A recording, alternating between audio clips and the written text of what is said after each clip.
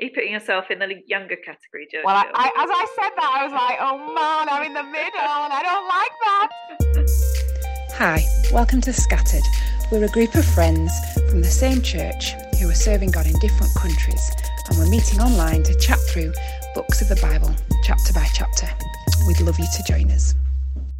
Hi everybody, welcome to Scattered. Happy New Year. I'm guessing most people will be listening to this in the new year. It's not actually Christmas yet as we're recording, but Happy New Year to all our listeners. We are starting in chapter 5 of 1 Timothy today, and up to now we've seen Paul, the older minister, writing to encourage his younger brother in the faith, Timothy, in a church that's tricky with lots of doctrinal issues, with some false teaching. And I think in this chapter, we really move into Paul helping Timothy to know how to manage the people under his care, and in a way that keeps the main things the main things. So we might surmise that some good things have become main things in the church. And so Paul writes quite directly, as his style, to Timothy, encouraging him how to manage people.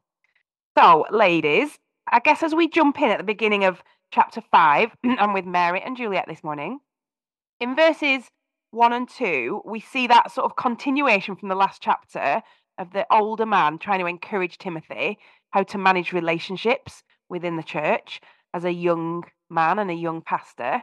What do you think we can learn from verses 1 and 2 as we listen in on that counsel?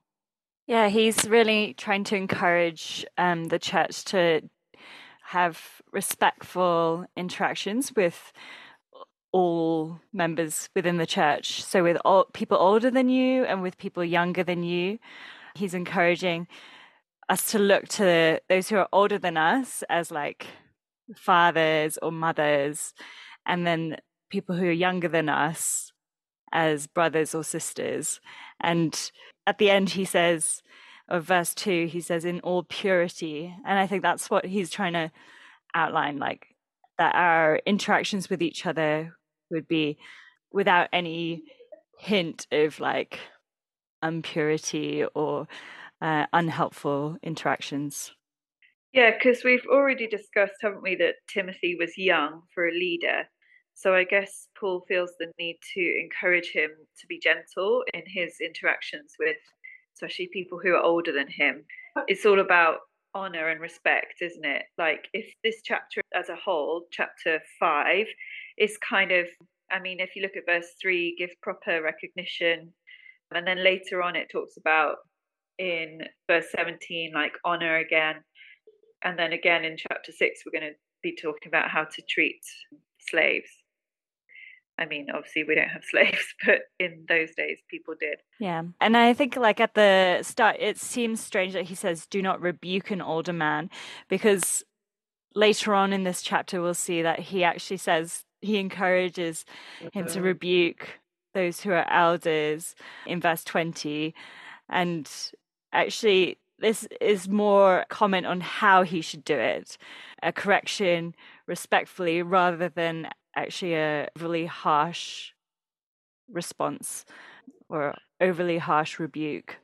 Yeah, in those days, especially in that culture, and actually in the culture that I live in now, and I think the culture that you're in, Juliet, there's a lot more honor and respect given to elders than we do in the West. So that speaks into that culture. But actually, I think we've lost some of that in the West. And I think it's sad because it's so easy, isn't it, to, I think, just thinking wider than just rebuke, but it's so easy to disrespect and dishonor our elders by kind of thinking they're weak. And yeah, I think this is a helpful reminder to love them well and not speak harshly to them.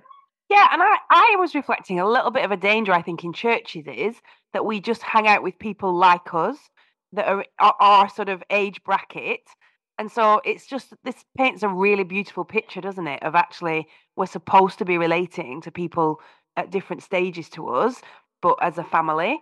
And yeah, that's a challenge, isn't it? Because it's easy to relate to people that are like you, and it's harder to show that respect to people in an older generation, and a respect to what they think as well, because so often we think, well, as the younger ones, that we're holding the truth better than they are, whereas there is such a honour, isn't there, given to their wisdom and their experience. Go on, Mary, sorry. Are you putting yourself in the younger category, Jill? Well, as I said that, I was like, oh man, I'm in the middle and I don't like that.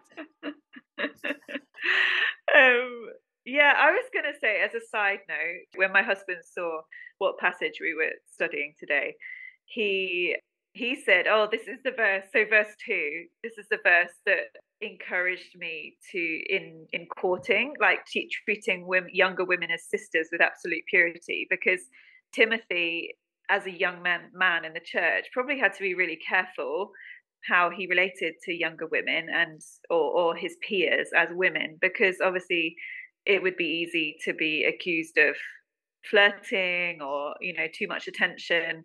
And I think in our relationship, when we were courting, Dave and I, like this verse, Dave always tried to treat me like he would a younger sister until we were married. So yeah, it's interesting, isn't it? I guess it's a reminder for couples, like could this verse be a verse that you turn to when you're thinking about how you behave towards each other? I don't know if it's relevant. We are quoting this verse regularly to my eldest child at the minute, who's in exactly that position. Great. Okay. So yeah, there's a big vision, isn't there, for family relationships, making sure that the way we relate well in families, like, crosses over into church. Now, the rest of this chapter is all about widows. So I'd love us to zoom out a little bit and have a think about what the rest of the Bible tells us about how God views widows, because I think that's going to help us look at the detail of this passage. Mary, any Hermione? Have you channeled any of your inner Hermione in the absence of Helen to help us with this? No, but I did read through. So I read through the Bible really slowly. I never do it in a year. I do it in about 4 years. But I'm always struck in the Old Testament how much God talks about widows, how much he wants the widows to be cared for and protected. I mean, in the Psalms, if you even look at the Psalms, like, he's called protector of the widows, upholder of the widow. I guess we lose, again, in our context in the West, we lose the significance of it because we have benefit systems and lots of support systems for older women who maybe have lost their husband, or even younger women. But in the culture that Timothy is in, losing your husband in those days was like catastrophic, because he would have been your security, your protection, especially if you had no sons or sons who were old enough to care for you. It would have been really difficult to have enough money to live, especially if you were alone. And again, that's the same where I am now, where I live at the moment in South Asia. Losing your husband or a son, even a son, is really catastrophic for your future financial security. Juliet, are you with us? We're struggling a bit with Juliet. She's either sitting very still, transfixed by your wisdom, Mary. But I guess the overview is that God understands the plight of widows, and he wants them to be cared for throughout the whole Bible. Yeah, we can definitely see, even when the laws are given to the Israelites, there are so many laws that are there to safeguard widows against neglect or abuse. You can see that in Deuteronomy chapter 26, 27, or 26 and 27. And yeah, they're really seen as like very vulnerable members of society, because they're named along with like orphans and those who are poor and those who are refugees. And so, yeah, the laws are there just to protect and to ensure that no one's taking advantage of them. And yeah, I think you guys did Ruth earlier on, and you can see within the story of Ruth how those protections are in place in this Levirate, or I don't know how to say it, Levirate marriage system. Yeah, and just the way that Boaz left the corner of the edges of the field for Ruth to glean, to provide for her mother-in-law, like all that. There's a beautiful picture of it worked out well, isn't there, in Boaz and Ruth. The other thing that I was struck by was Jesus on the cross and the way that he's aware that his mother now is a widow without a child, without, as he's dying, and that he's so concerned to ask John to look out for his mother. So we even see that worked out, don't we, in Jesus himself wanting to provide for his mum because he sees the vulnerability that she's going to be left in without him. So, yeah, I guess big picture, we see that God's really concerned, isn't he? And just loves the vulnerable and cares for them. Okay, so then I'm putting in a cheeky question now that I hadn't written down, so sorry, just to throw you. There's 2 paragraphs then where Paul talks about widows. I just wonder if you did any reading around what potentially the problems were that made him write this, or what might have been happening in the church there that caused him to write such specific things about how widows should be dealt with. I got the impression from my reading that there were women whose husbands had died who were going around, I don't know if this is right, but we're going around kind of doing ministry with the church, but actually, and visiting people's homes and actually ending up kind of being gossip mills for the community, because it became, instead of them just doing ministry. I mean, I struggled with reading this because I felt it was a bit patronizing, some of the things that Paul says here. Like, I'm looking at verse 13. They get into the habit of being idle and going about from house to house, and they're busybodies who talk nonsense. And I just felt like I just struggled to read that because it felt a bit condemning of these women. But I guess, the context is that potentially under the banner of doing ministry, they were actually kind of going around the church and just kind of spending time with people and gossiping and not really doing ministry. I don't know what you guys read. Yeah, the commentaries I read didn't comment that much about what the existing problems were, but you can see what they potentially would be from what Paul is saying, because he openly says those things, doesn't he? Because he's saying that these things are happening. They're wandering from house to house and being gossips. So you can see how that might be happening. And the other thing I think that was happening was younger widows were losing their husbands, kind of making this pledge: I'm never going to marry again. I'm going to, basically be a nun and go around doing ministry. I'm going to give my life to the Lord. And then, like, a year or 2 later, meeting someone or whatever, however it works in that society, how it worked in that society, but then desiring to get married again, but then in that desire kind of breaking this. I'm particularly focusing on verse 12 here. It talks about breaking their first pledge and bringing judgment on themselves. So I guess he's talking to these women who he doesn't want them to enter into some kind of promise that they then have to break because they desire to get married when they're older. Yeah, that's great. Okay, so I just thought it was helpful to try and piece together a little bit of what was going on and some of the problems they were having. And then I guess if we were doing this today, this feels a bit like the church policy now on widows that Paul's writing and sending to Timothy. Like, this is how we're going to do this. This is how we're going to manage it. This is how we're going to do it well. So in that first paragraph, verses 3 to 8, what do you see there as Paul's primary concern? Is Juliet gone again? Yeah, or we're really boring her. Yeah, she looks really bored. I feel like I'm just going to come across as such a loudmouth on this, but never mind. Juliet's frozen, for those who are listening. Mary's not trying to dominate the conversation. No, I just want to say all my stuff. 3 to 8. What's the question? What's his primary concern in this passage, in this paragraph? What is it that he's encouraging Timothy to do?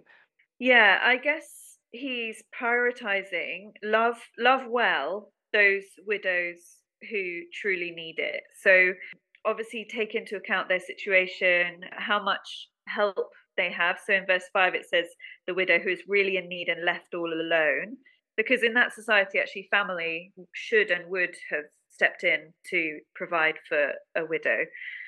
But yeah, make sure that you're looking out for the ones that really do need it. And Juliet's back for you. So it's just saying that he's setting out like a policy, Juliet, for how to manage Yeah. widows. And Mary's picked up on the fact that actually it's only there's only going to be support, because I think that word honour in verse 3 does have a financial implication with it, that where there's going to be some financial support for these ladies. And Mary was saying one of the criteria is that they have to not have family that can do that. So yeah, there was another criteria actually I spotted. What do you think is the other thing that he's bothered about? Yeah, so in verse 5, there's stipulation that she's a widow who has set her hope on God and continues in supplications and prayers night and day. And so it's the hope that actually committed believers, a bit like before when we saw different criteria for deacons and overseers, this is wanting to make sure that this widow is actually a true believer and is not just there so that she can get this financial support, but actually committed to God and committed to prayer. Does that feel mean to you that Paul's saying only support widows that are believers? Yeah. Well, I think the problem then was that this was happening within the church body. So when we look in Acts, that actually within Acts, they were saying actually within us believers, there are so many widows that need caring for. And so the people were selling their possessions and giving generously and sharing. And so I think it was like a position where within the church body, we have people who are in need and we're not sharing with them. And in that way, it's like, I guess when Paul says that we are brothers and sisters and mothers and fathers, it is like a family, right? And so we suddenly have this responsibility to each other that is different to outside. And I doubt that he's saying, like, don't give to other people. I think this is just in the context of family, like Juliet's saying. So, but I think as sure well. No, carry on. I appreciated the realistic nature of it, that resources are limited, aren't they? And you can't help everybody all the time. And so actually, just like you do with your family, there is a sense in which you care for your family members, don't you? If your resources are limited and you can't help everybody, you have a responsibility first to your family. So yeah, I just found it quite refreshing that he was being honest about the reality of that. Just enjoying Juliet's freeze frame. Yeah, that's quite a peaceful one now. Yeah, that's her meditation. Meditating. Yeah, she's meditating. Yeah, I'm just ready for her to lift off the seat and like levitate because she looks so peaceful. Yeah. Okay, the other thing then that comes across in this, which I think does have some application for us, is the encouragement from Paul to make sure that you're looking after your own family members appropriately. What reasons does he give, Mary, for us to do that? Yeah, so there's verse 4, which, I mean, it's talking about a widow putting their religion into practice by caring for their own family, repaying their parents and grandparents. And I was struck by this. I was listening to Alistair Begg, who's one of my faves, preach on this passage. And he was talking about, because he's getting to the age now where his kids are providing for themselves, or had at that time when he preached the sermon. And he was struck by how much parents pay towards their kids' education needs, prams, throughout their childhood. And in our society in the West, especially, there is no kind of return of that in a way. Adults are encouraged to have a pension and to rely on that pension, and it's almost seen as embarrassing to have to ask your children for anything or to rely on anyway on your children. But actually, it's kind of biblical, I think, and honoring and loving to think, is this something that we again are missing out on in the West? Like, are we loving our parents well? Yeah, they might not need our financial support, but are we checking in on them and ringing them and caring about them? I'm really terrible at being in touch well with my parents and loving them physically, especially as I'm overseas. But yeah, sorry. So that was a bit of a ramble about verse 4. I don't like the word kind of repaying, but in a way, it's fair, isn't it? I don't know. What do you guys think? Yeah. I think when I grew up, my mum made it clear that I would be repaying. Once I started earning money, she was like, okay. And it's clear that my parents don't have don't have money. They have plenty of money. So it felt strange, like we were giving from a position of less to like them who had much more. But actually, I think it was more the idea of honoring that was like in that action. And yeah, I've learned from then, my mum puts it aside into a pot, which she then like gives to us when we have needs. So it's quite a nice way of sharing, but also having that honoring action. I when you were talking, Mary, I was thinking a little bit about just how we're so individualistic, aren't we, in the West now? Our thinking is so, oh, this is my money, this is for me and for my immediate family. And yeah, even our parents get blocked out of that thinking at times, don't they? Because we've just moved into such individualistic thinking. And I guess the Bible is a really helpful tonic to that, isn't it? Because like Paul says throughout this passage, you have a responsibility to your parent because of that relationship, and that's the first place that parents should come, is family, isn't it, before the church even. And I think like in all these things, we need to keep having in mind that actually God wants the best for us. I think it's so hard, isn't it, for us to part with money, because where our money is where our heart is. And our hearts are sadly more often on ourselves rather than other people. And so in this, I feel like God's just helping us to keep having a mind that's loving other people, and not just with our words, but with our money as well. And I think it's just like a really big challenge to see actually, are we having the freedom to be actually able to do this, and do we count it a joy to be able to share like this? Yeah, that's a really good reminder, isn't it? Where our money is, there our heart is also. Yeah, that's true. So if we're seeing then in this first paragraph that the two conditions before the church would help is that the widow is really needy and that she doesn't have family and that she's a believer, how do you think those two principles can be applied to today and to our church situations? Yeah, because I guess, actually, Juliet, while you're here, why don't you answer? Yeah, I think probably it looks quite different in the church now, because in the UK, quite a lot of people have a lot of support in terms of like the government support.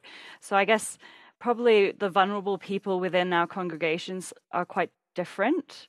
They might be like the refugees and asylum seekers, I don't know. Or there's probably people who are like single mothers with no families that are struggling financially. It's worth us thinking about like who are these vulnerable people within our communities now, and how can we be supporting them and sharing. Yeah, that's really helpful, Juliet, isn't it? Thinking about where the gaps are in it's different groups now, isn't it, where there's gaps in support, and how we can support believers. That you're definitely right that it is people that have arrived from overseas, from difficult situations, that aren't even allowed to work in the UK initially, are they? So that's a helpful reframing, isn't it, of the principles, and how generous are we to those people within our congregations. Okay, paragraph 2. What the main things that Paul's talking about in paragraph 2, from verses 9 to the end of our passage? So again, it's a question of like enrollment of these widows, and I guess it's quite a serious commitment from the church then, because they are committing to support widows probably to the end of their lives. And so they're wanting to make sure that they've got this criteria to help them choose. And I think the rationale is, again, trying to see that they have genuine faith and that people are not just joining the community for the sake of getting this benefit, but actually they are true believers, and there's like a two-way commitment, like a commitment from the body to support them financially and a commitment from the widows to pray and to support the community in that way. Yeah, it's interesting, isn't it, what he picks up on as the contribution that sort of older ladies often can make to church life. And I think I have a little prayer meeting on a Monday lunchtime here, and it's mainly full of older ladies that are just really excited to pray for what's going on in church. And they can't always be involved in the frontline ministry, but they're really committed to praying week by week. And if I've got my kids off school and can't do it, they're not happy because they're really keen to be praying. So yeah, that's a good illustration, isn't it? And a lot of them are widows actually, whose husbands have died. So yeah, it's good, isn't it? Paul's really good at seeing the gifts and the things that people can bring, even if their circumstances are different. Mary, any other thoughts from this paragraph?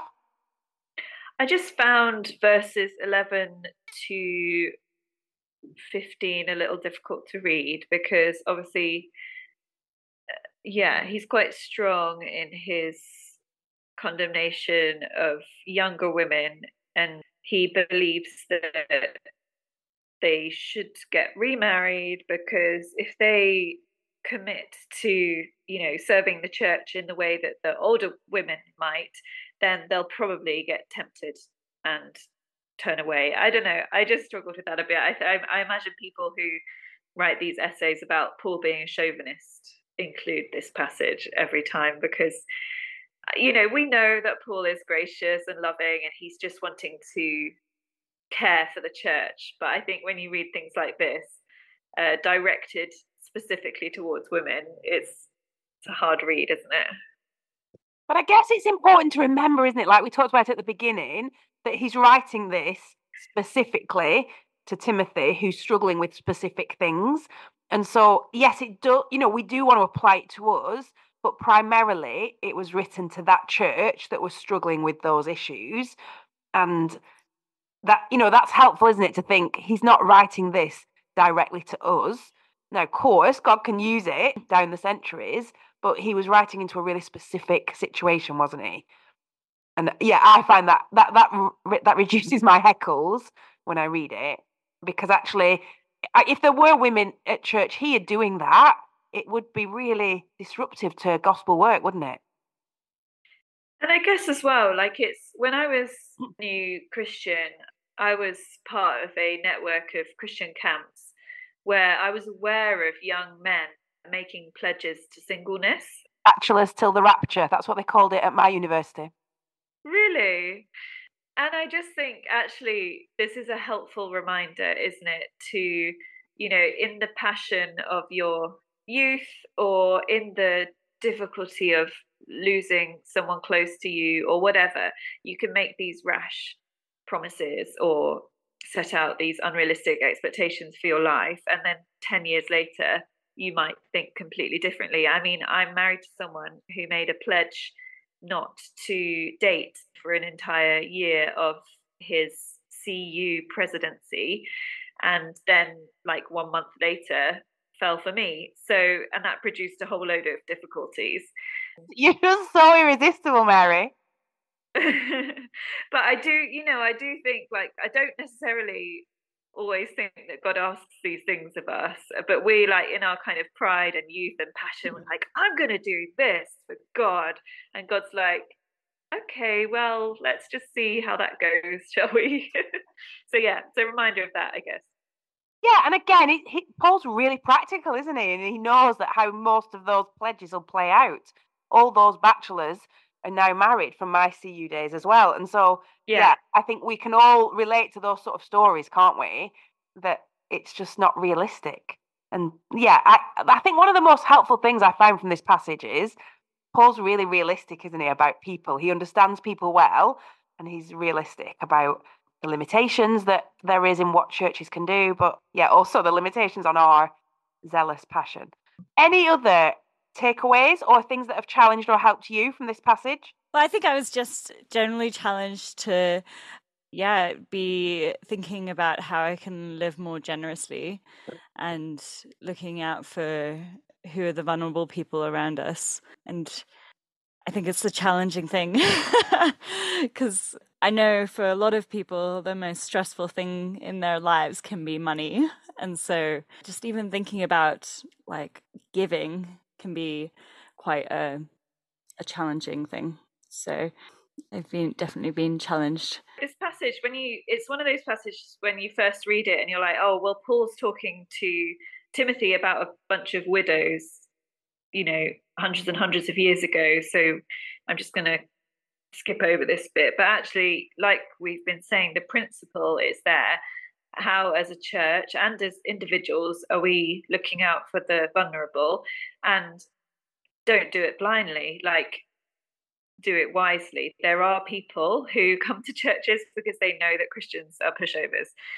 So there's the kind of love them well, but love them wisely that I kind of get from this passage.